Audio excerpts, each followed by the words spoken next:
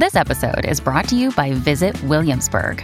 In Williamsburg, Virginia, there's never too much of a good thing. Whether you're a foodie, a golfer, a history buff, a shopaholic, an outdoor enthusiast, or a thrill seeker, you'll find what you came for here and more. So ask yourself, what is it you want?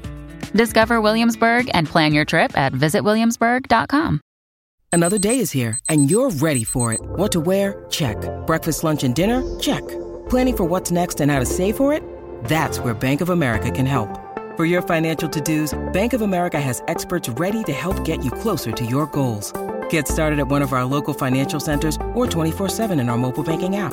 Find a location near you at bankofamerica.com/talktous. What would you like the power to do?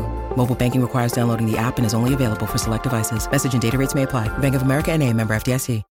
Hey everyone, welcome to Let's Get Civical. This is the podcast that breaks down politics, government structure, and dives into the context of current events, but in a super fun way. I'm Lizzie Stewart, comedian, feminist, and political junkie. And I'm Arden Walentowski, former Senate intern, campaign staffer, and political strategist. In this episode, we're talking about the Library of Congress. So grab your rapid transit literary line. And let's get civical.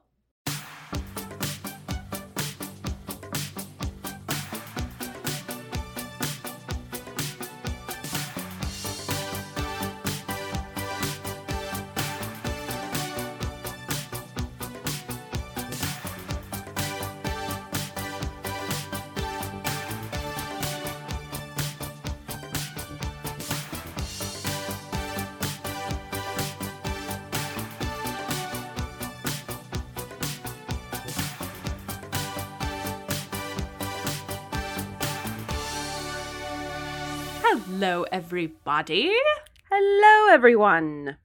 Welcome back to Let's Get Civical. I'm Lizzie Stewart. And I am Arden Walentowski. And today, we're doing something very fun. Something we've talked about doing for a long, long time. Books, books, books. We have to have them. We're going to the capital of books. Capital of books, but also movies and music and True. documents and lots of Yeah, things. I forget about the other stuff. Yeah. But that's true. Like, significant works to America and American culture and identity Yep. is locked up in this little castle. Can you imagine having something of yours be considered as having a place in the Library of Congress? It's truly what I aspire to. I think I would poop my pants. I'd be like, oh, what? Like, what a crazy thing. I know. It's crazy. I would hope that like I wonder what their parameters are for like movies and TV shows. Yeah. And, like books that are good books, but not pertinent to American history or politics or civics. Mhm. You know what I mean? Like what's their standard? Like you have to have an Oscar and a Golden Globe. And then that particular Like movie can be entered into the Library of Congress, because that's what we're talking about today. Yeah, we're talking about Library of Congress, obviously. Yeah, I do wonder how do you determine, right, what has cultural significance Right. to American culture? Like, is it, sales?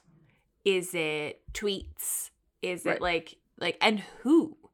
Who did, like, how, Right, who? What is the selection process? Whom among the Library of Congress gets to decide, hey, do you know what has cultural significance? The Broadway musical King Kong. It should be submitted to the Library of Congress. This is my platform to put forth the nomination of King Kong the musical into the Library of Congress. That is what this whole episode is about. Maybe it's one of those very special interns, and you could get an internship and then submit your own suggestion, which is, of course, King Kong on Broadway. King Kong on Broadway. And then... And, honestly, like, maybe this is my next move. Yeah.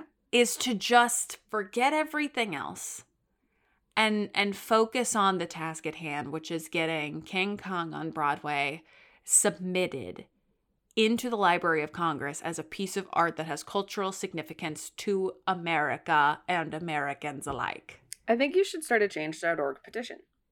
You're right. And I will. And I will. I think you should do that. I love that. Yep.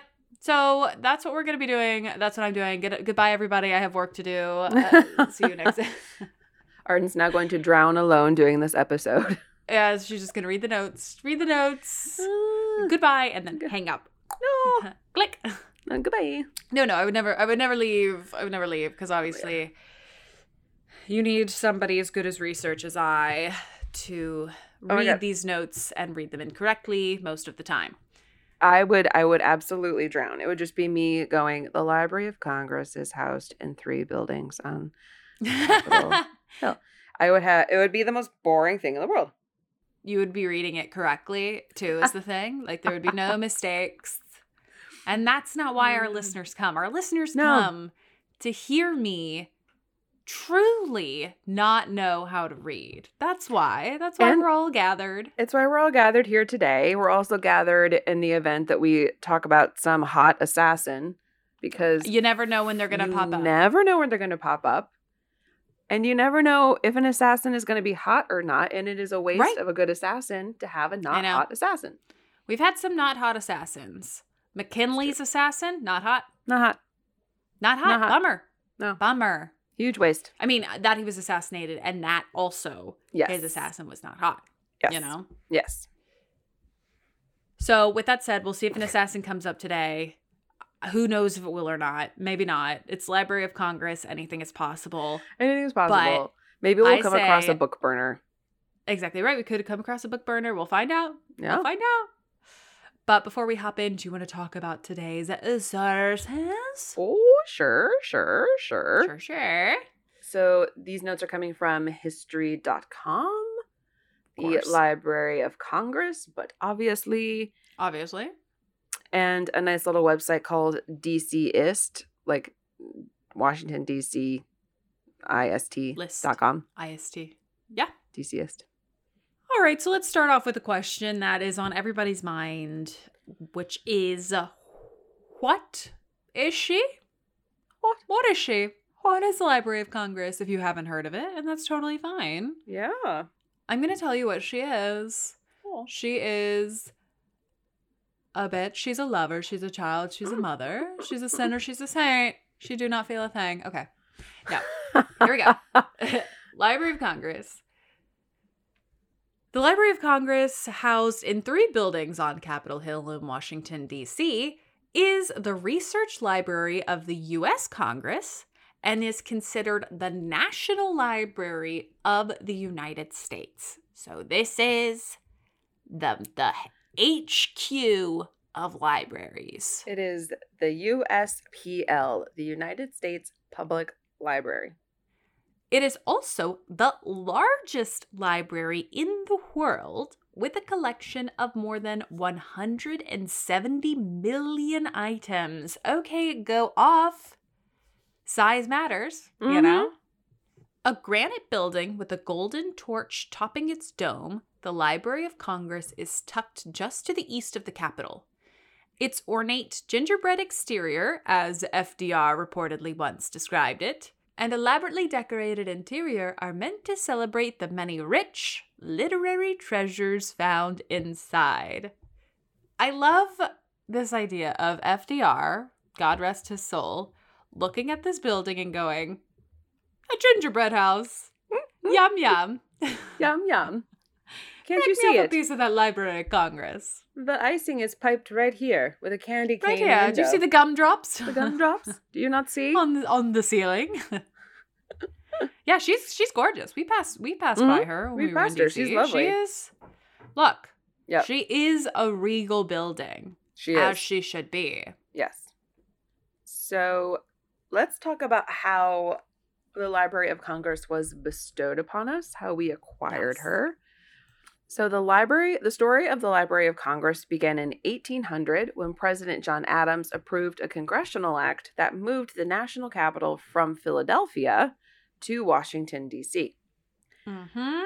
As part of that bill, a sum of $5,000 was earmarked for books intended for use by the U.S. Congress. So, like, we've got a bill on goats. We need to do some research on goats. We don't have the internet yet. Let's go to the book on goats. We have to find the book on goats. Find the book on goats. Under Adams' immediate successor, Thomas Jefferson, Congress passed another law under which the United States president appoints someone to the official post of Librarian of Congress. So we're becoming official. Yes. We're getting ahead. We're getting ahead. We've made a plan. We're going to have a library. Now we have somebody who's going to run the library. It's all very good. What an awesome position. I know. Shout out to the Librarian of Congress. That's some rock and roll stuff. It's very cool. Jefferson named the first 2 librarians who each did double duty as clerk for the House of Representatives. The 2 positions were separated in 1855 later on. Well, sure. I mean, there's only 6 people in a goat. Everybody has to double up. It's like John and John, you're going to be in the house, of course, but then you're also you're going to do some time. You're going to get some hours in at the library. And you're going to kind of do both because we only got 3 other people to run this entire country and the goat's busy. And the goat's busy. And you're making $100 a year. So, like, suck it up. Yeah. Suck it up. Jefferson's contribution to the Library of Congress didn't stop there. In August of 1814, during the War of 1812, British forces burned the Capitol, destroying the still small Congressional Library. So we've built it. We have people running it. And then the Brits just come in and think they can destroy it. And so they did. It's just like, why the libraries? Why? You know, just leave the library. I mean, if I was the British, I'd be like, oh my God, wait, guys, hold on. These are the books. These are just books. Let's respect the books. We're not going to burn the books. No, the books will circle back and figure out what to do with the books, but there's nobody here. So let's not destroy here. No. I know. Very annoying. The following year, Congress purchased Jefferson's extensive personal library, including some 6,487 books, for some $23,950, which became the foundation of the new Library of Congress. Okay, flex, Thomas Jefferson, with your 6,000 books. What is that? That's like 4 cents a book? Are you asking me to do complex math right now? That's insane. Because we know I cannot do. Hold on, I want to know how much this is roughly per book. Per book? I said 4 cents because originally I was like $4, but I was like, no, that could not possibly work out math wise.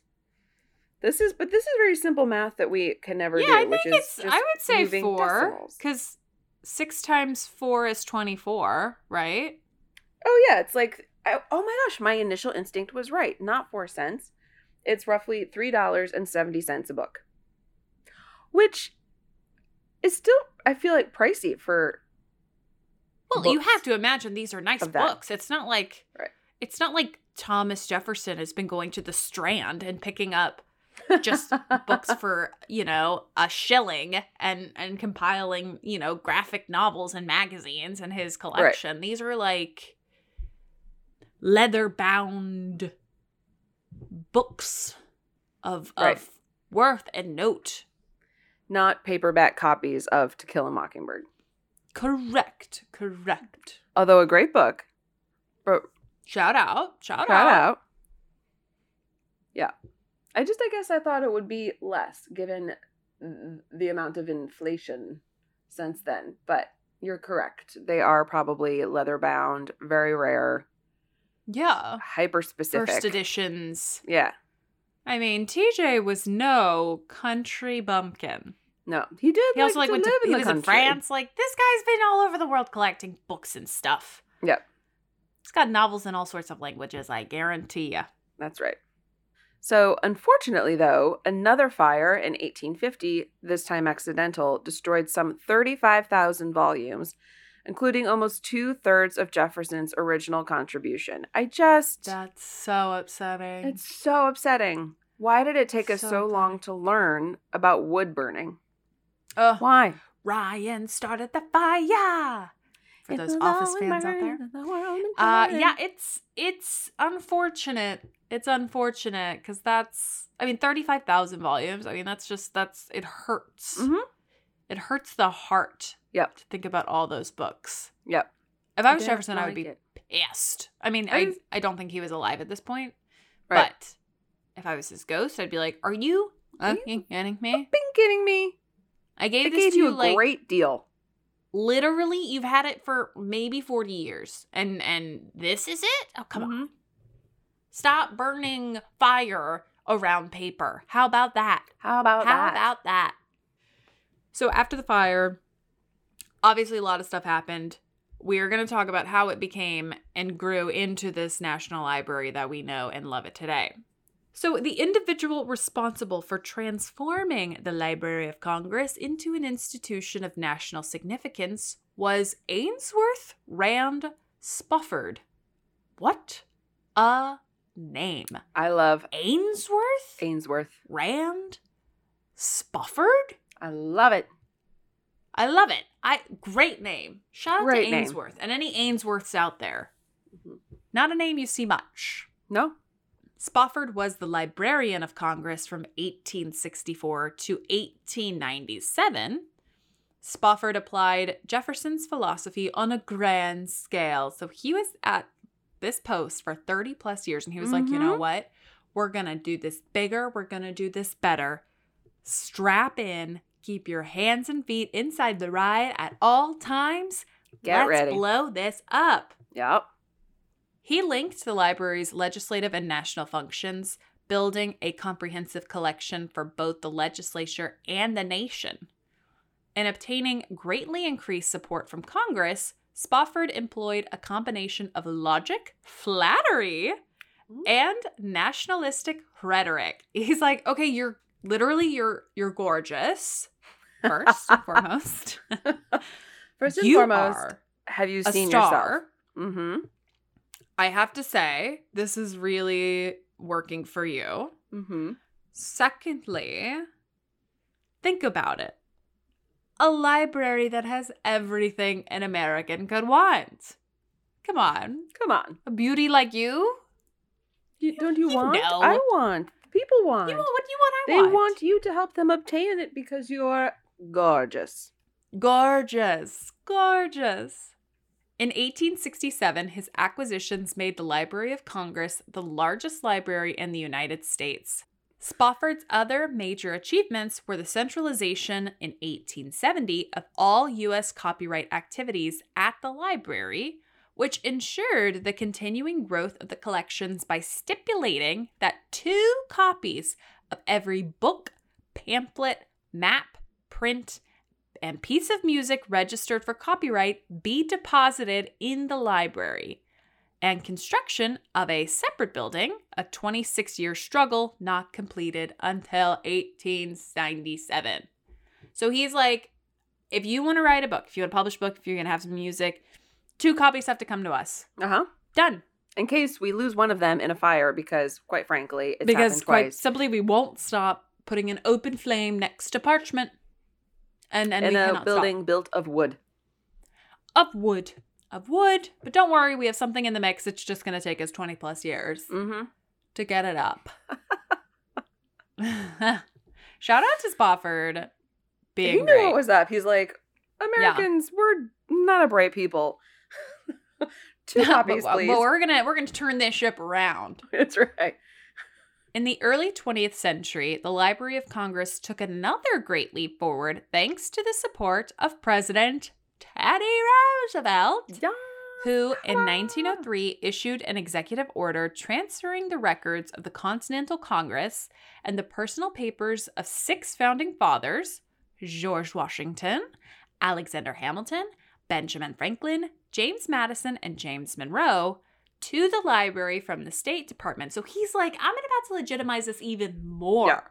I'm about to put these invaluable pieces of history in this library. Bye, State Department.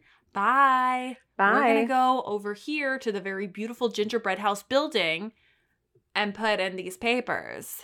Right. Because they belong here. They're important documents. They belong here. They're archives. Mm-hmm. We are now the Central Archive of the United States. Yeah. We're going to take a quick break for a little word from our sponsors.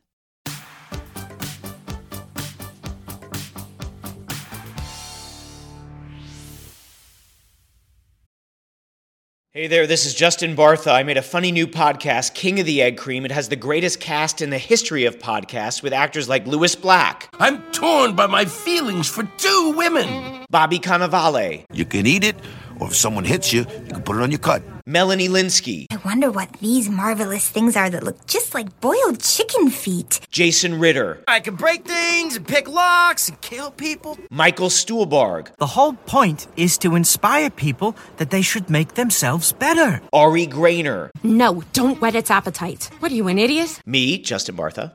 That's not just any egg cream, that's a Lemke's special. And all narrated by the hilarious Richard Kind. This is the story of Harry Dalowitz and how he rose from nothing to become New York's King of the Egg Cream. So if you like funny true stories, come listen to King of the Egg Cream, available wherever you get your podcasts.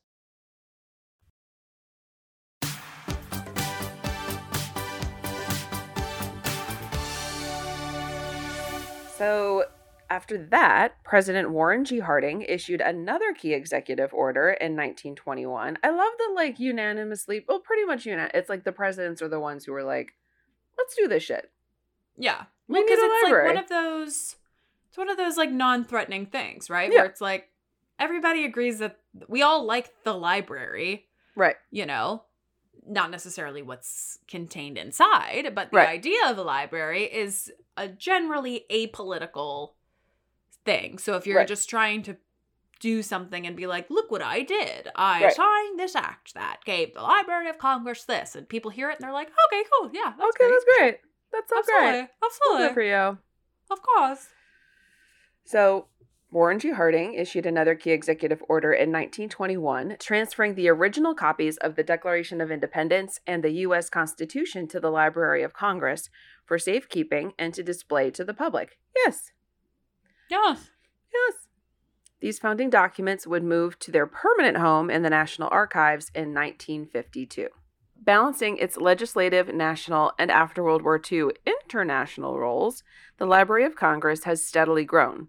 Historically, its major problem has been lack of space, not lack of support, which seems to be a common theme. We remember I guess this is different because the Library of Congress is not going to digitize. There's it's the one thing that yeah, you need space for all of this stuff. The hard copies. Yeah, you need the hard copies. It's not like the VA with the sinking floors where we're like, no. If we just put all of the records in a digital platform, yes, it would take time and money, but then we could solve a big problem.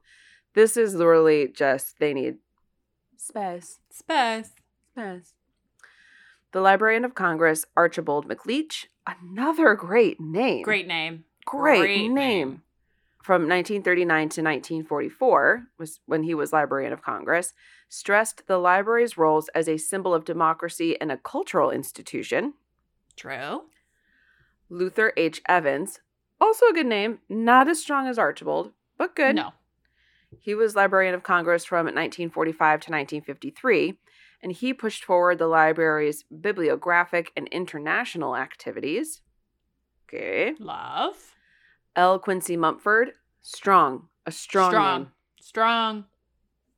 He was Librarian of Congress from 1954 to 1974, and he greatly expanded all of the library's roles, but particularly its bibliographic activities and foreign acquisitions. So we're acquiring from abroad. We've got to acquire. Mm-hmm. A new public role for the library began to emerge under the leadership of historian Daniel J. Boorstin, Librarian of Congress from 1975 to 1987. He emphasized the library's role as a natural cultural resource, which is, I think, how we think about it today. Yeah. That's when I think of Library of Congress, yes, it's like a cultural hub. Mm-hmm. And he greatly increased the institution's visibility. Yes, publicize, honey. Yes, get some marketing out there. Brand. All publicity is good publicity. Mm-hmm. So by 2016, when Carla Hayden was sworn in as the first woman and first African American to become Librarian of Congress, holy bejesus, that is very recent, the library had more than 3,000 people on staff and more than 38 million books and 70 million manuscripts in its catalog.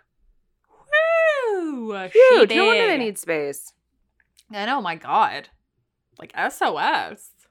Gotta get them some space. Some space. Okay. Now we have a very big list of my favorite thing in the world, which are fun facts about the Library of Congress. Yeah. A lot of fun facts today because it's a place that just has fun facts, you know? It has so many fun facts.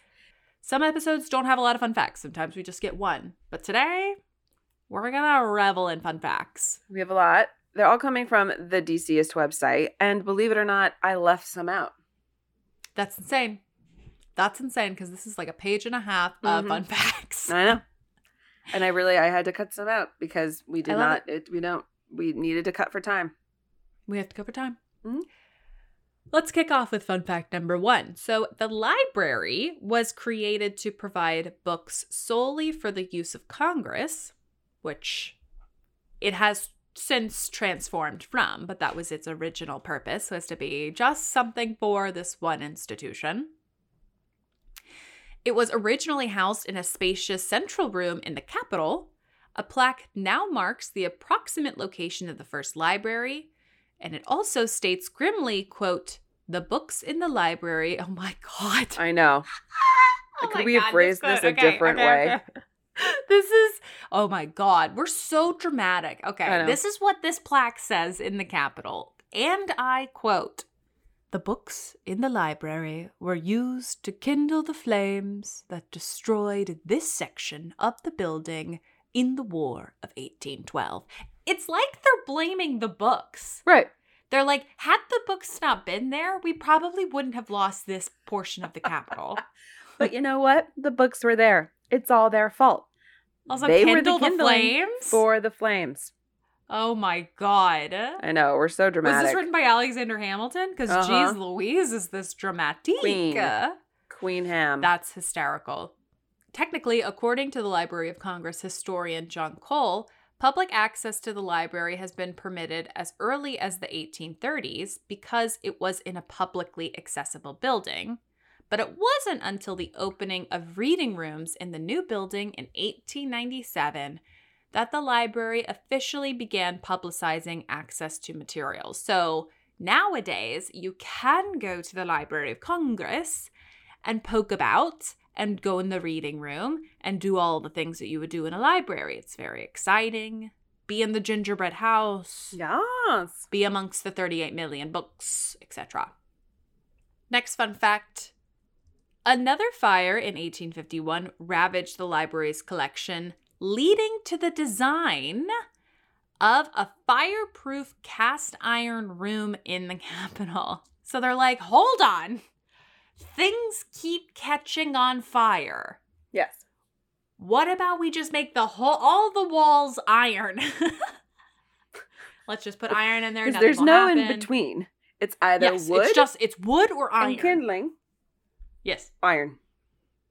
Iron. We have no other option. A faulty chimney flue took the blame for the devastating blaze on, Christmas Eve in 1851. And that burned more than half the library's 55,000 volume collection, including, as we discussed, 2/3 of Jefferson's library. That led the architect of the Capitol, Thomas U. Walter, to design a new fireproof cast iron room in the Capitol's west front for the library. It opened on August 23rd, 1853. And Walter also designed the Capitol's cast iron dome. So if you need your iron, go to Thomas U. Walter. Apparently he's got it all. He's got it all. The ironclad library was widely admired and drew plenty of tourists. That is, until it was dismantled in 1901 and the cast iron sold for scrap. Oh my God. I know. We were like, we don't need this anymore. We have light bulbs now. Get rid of the iron, make a Ford Fiesta, call it a day. We spent so much work to save the books for 50 years. And then we're like, bye. Thank you. Thank you for your service. We have Anybody want her? We can go back to the wood. My God. Next fun fact. The library completed an underground rapid transit literary... this is a tongue twister. Rapid transit literary line. Rapid Transit Literary Line. Good job. Try saying that 3 times fast. It's hard. That's hard. In 1895 to ferry books to and from the capital. It's the subway for the books. Mm-hmm. Even though the Library of Congress would be located just across the street, a tunnel was constructed and an electric conveyor system developed to easily send books back and forth to the capital. Because you don't want to walk. No. I don't want to walk. No. Nobody wants to walk to get the books across the street. It's too much work. No. Build a tunnel and shoot it through an elevator like it's at a bank. Yep. A Washington Post article on September 13th, 1895 described the new system. The tunnel, about 6 feet high and 4 feet wide, so as easily to admit a man in case of any tie-up in the Rapid Transit Literary Line, end quote, the article explained. And it ran about 1,100 feet. So it's like, it has to be big enough in case there's a crash on the interstate and we Somebody gotta needs to go in it. We have to go get the books, separate the books from each other and be like, oh dear, Jane Austen ran into Shakespeare. Oh, good gracious. Let's go clear that up on I-95. Clean up in the cereal aisle. Mm-hmm. A so-called car could travel the distance in 2 or 3 minutes, and Ainsworth Rand Spofford, the Librarian of Congress at the time, told the Post that, quote, a book can be received at the Capitol in 5 minutes after the order is sent from there to the library, end quote. Requests for volumes were sent by pneumatic tubes. I mean, it's pretty quick. Mm-hmm. It's kind of like, for the time, a pretty impressive feat of engineering. It really is like being at a bank. Yeah. Where you just put the thing in the tube and it's vroom, vroom. Later, the John Adams building was also connected to the main building by pneumatic tube system, which enabled books to be placed in leather pouches and whisked across the street in an impressive 28 seconds. It's just like, boom, boom, boom, shoom, shoom. That's very fast. Ta-ta. It's very fast. I'm very impressed. This is 1895. 28 seconds. Yeah. But, I know. I'm already mad. So I'm already disappointing. mad at this note. The original book tunnel was lost in the 2000s when precious subterranean space was needed for the underground Capitol Visitor Center. And we have been there, and I would argue you do not need that. No, I am mad. Because I did not know mad. that we had to sacrifice this ingenious system for lines for the Visitor Center. So that people can get in line. Also, why does it have to be underground? Put it above ground. Right. Do you know what I mean? Space. Hey, put it above ground. Right.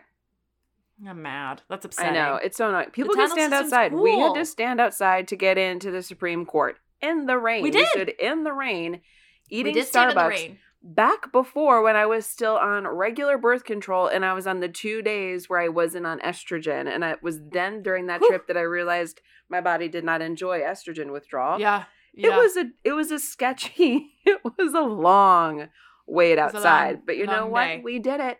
I would have happily stood outside so that we could preserve the book tubes. Same. That's all I'm saying. That's all you're saying. Next fun fact.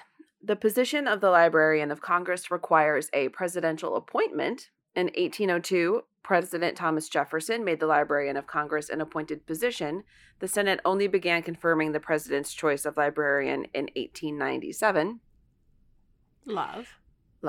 As a 1984 Library of Congress Information Bulletin explains, quote, presidents thus have a genuine opportunity to shape and influence the Congressional Library, noting that Jefferson and the Roosevelts were among the chief executives who greatly strengthened the library's national and cultural roles. I love it. I mean, it makes sense. I don't have any qualms with that. No. Seems legit. Yeah. Next fun fact. The library adds more than 10,000 items to its collection each working day. Insane. I don't understand. Well, I guess if you've got 3,000 people working for you and they're each doing 3 to 4 books a day. Is that the math? That's the I think math. that's the math, right? Yeah, I don't know. 369. Yeah. Yeah, I think it's like 3 to 4 a day that each person, if they're all there working full time, are doing. So they're taking in 10,000 items into its collection each working day, but they receive 15,000 items every working day. Who is writing that much? I don't know. It's not me. You know, I write a fair amount, but I have yet to submit to the Library of Congress. I think they need my work. They do. I'm very humble. And I do as well. Thank you. But those numbers don't just include books, nor is everything in English, as about half of its serial and book collections are in foreign languages. Sure. Yeah. The library keeps audio materials, manuscripts, maps, microforms, sheet music, and photographs, to name a few. It also maintains the National Film Registry, which preserves such treasures as The Big Lebowski, Jurassic Park, and The Sex Life of the Polyp for future generations to come. What a list. I love this. What a list. I love it. I love three, just 3 examples today. It's like, what? No. I was like, somebody was sitting down and they were like, what are the 3 most different movies you could possibly imagine? Yeah. To like really differentiate the different tastes of Americans. Right. The vast array of films that the Library of Congress contains. It even collected public tweets for years, as WAMU reported in 2017, but went on to note that as of January 1st, 2018, the library began acquiring tweets on a, quote, very selective basis. We really don't need the tweets. No, we don't need don't need the tweets. No. There are few tweets that you need. Yeah. Mm-hmm. Very few. Very few. Okay, last fun fact. Do you want to have access to the library's vast trove of knowledge and books and manuscripts and all of that? Then you just need a reader identification card. Anyone 16 and older with a reader identification card may access the library, though some rooms require researchers to be at least 18. But it isn't like a neighborhood library. Visitors can't remove items from the reading rooms or the library buildings. I would think not. Sure. Take out one of the 2 copies of Jurassic Park. We can't lose it. Just bring it back when you're done. Can't lose that. Shoot. No. Very important. The card is valid for 2 years from its issue, and you can pre-register for your card up to 2 weeks in advance online. So if you want to go visit, if you're going to DC and you want to visit the Library of Congress, up to 2 weeks before your trip, you can put in essentially an application. You can pre-register for your library card, and you can go sit in the Library of Congress and read things. Read dusty books. Yes. I love that. I can't wait for my own experience at the Library of Congress, which I'm sure will happen at some point. It's a cool place. Yeah. I think it's just one of those institutions in DC where I'm like, hell yeah. Yeah. Absolutely. No notes. No notes. I have no notes and I have no qualms. I'm just like, yeah, keep doing your thing. Maybe get another building. Yes. But, to kind of expand into. Right. But other than that, I think it's doing great. And I feel like it seems like they're pretty efficient. I mean, I'm sure there's a backlog of some kind, but considering they get 15,000 submissions a day and they're going through 10,000 a day. Right. Like, I don't know, put some of those people to work in other departments. That seems pretty efficient to me. I know, shoot. Love that kind of efficiency. Yep. In DC. So, with all that said, that is our episode on the Library of Congress, y'all. Yeah. As always, if you like what you heard, you can find us on Twitter and Instagram at Let's Get Civical. Please rate, review, and subscribe to us. We love you so much, and we will see you next Wednesday. Goodbye.